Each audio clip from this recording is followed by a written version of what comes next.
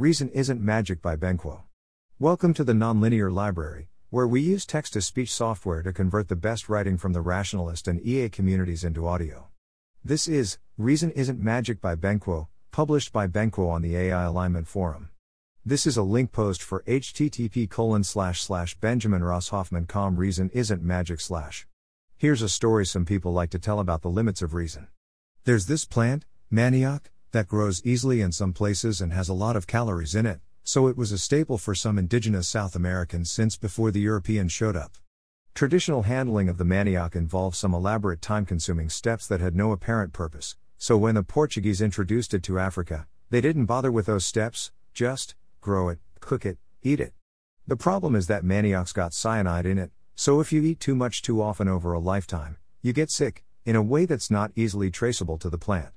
Somehow, over probably hundreds of years, the people living in manioc's original range figured out a way to leach out the poison, without understanding the underlying chemistry, so if you ask them why they did it that way, they wouldn't necessarily have a good answer.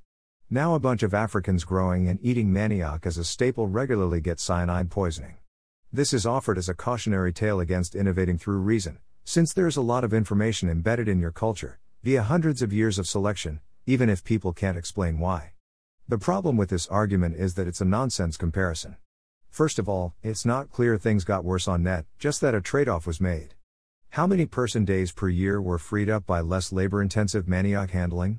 Has anyone bothered to count the hours lost to laborious traditional manioc processing, to compare them with the burden of consuming too much cyanide?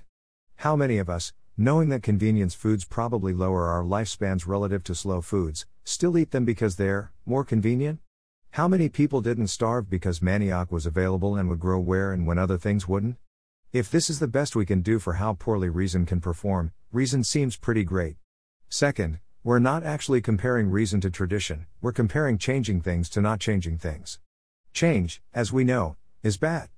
Sometimes we change things anyway, when we think it's worth the price, or the risk. Sometimes, we're wrong. Third, the actually existing Portuguese and Africans involved in this experiment weren't committed rationalists, they were just people trying to get by. It probably doesn't take more than a day's reasoning to figure out which steps in growing manioc are really necessary to get the calories palatably. Are we imagining that someone making a concerted effort to improve their life through reason would just stop there?